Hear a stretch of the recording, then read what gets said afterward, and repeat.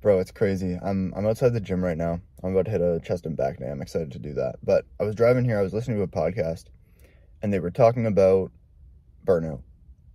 And I remember not even a year ago, bro, my biggest struggle for so long was burnout. I would always start implementing habits that I've always wanted in my life and then fall back into my old habits. I would implement the habits, feel like I was overextending myself, feel like I was pushing myself too hard, and then fall back into my old habits.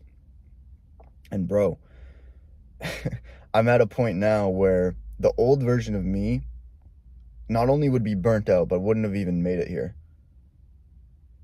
Like, I'm at a point now where I don't indulge in any of my old bad habits, and I've implemented every single good habit that I could ever want.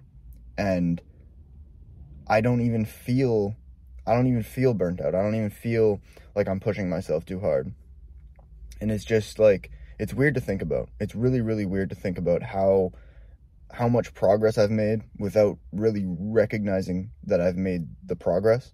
If you understand what I mean, like, I've been living it, and it doesn't feel like I'm pushing myself too much. It doesn't feel like I'm doing too much. It just feels like I'm making the progress and I'm living the lifestyle that I've always wanted to live. And it just feels good, bro. It just feels good.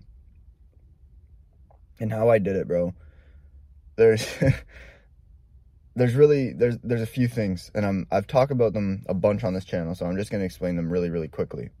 The first thing is remove regret, remove guilt, remove shame from your life. Anything that you do where you feel guilty afterwards, you feel shameful, you feel regretful, those are things you have to remove from your life. Because as you remove them from your life, you'll be able to wake up every morning in a state that's more elevated than guilt and shame.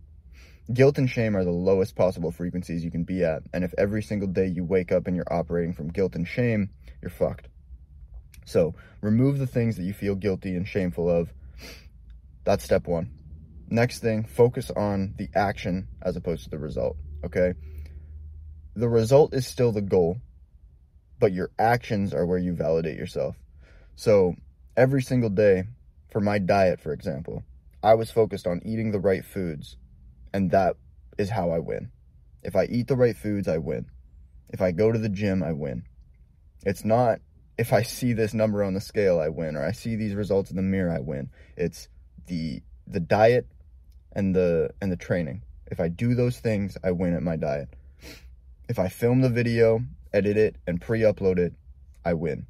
It's not if I have this many subscribers, I win. If I get this many views, I win. No, it's the action. Okay? And eventually, today I woke up and I'm 189 pounds, bro.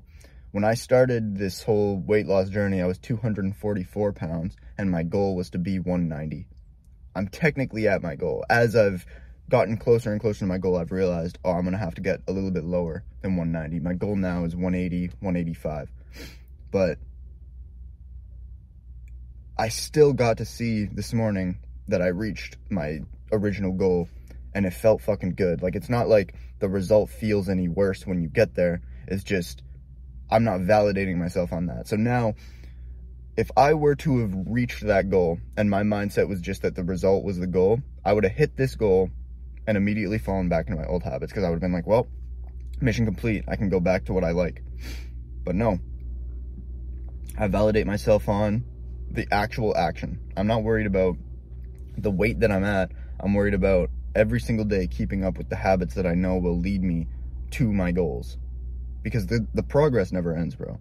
Actions over results, remove regret and shame, and then do things for other people. This is another one that's big. At the beginning, I wouldn't have done any of this for myself, so I had to look for other reasons to actually do what I'm doing. So I started off being like, okay, I need to get sober. I need to drop all these addictions and vices. I need to get fit, not for myself, for my family, for my girlfriend. I don't want them to have to deal with me being miserable. I have to get fit and drop all these vices for the people who will look at me that I don't know are looking at me for inspiration.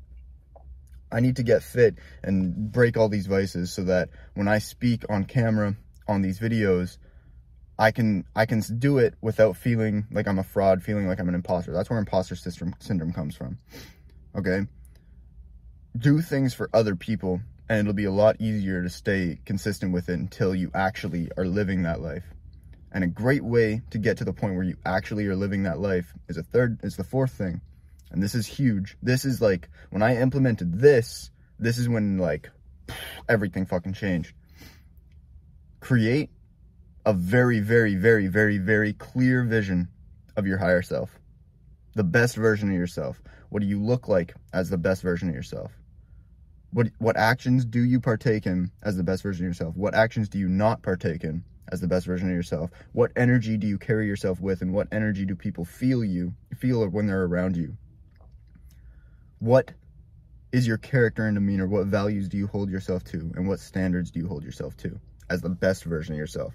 Write that down, whether it's on paper, whether it's on your phone, I don't care. Write it down and read that every single morning and live through the lens of that person. That shit will change your life. The first time I ever did that, I was 220 pounds.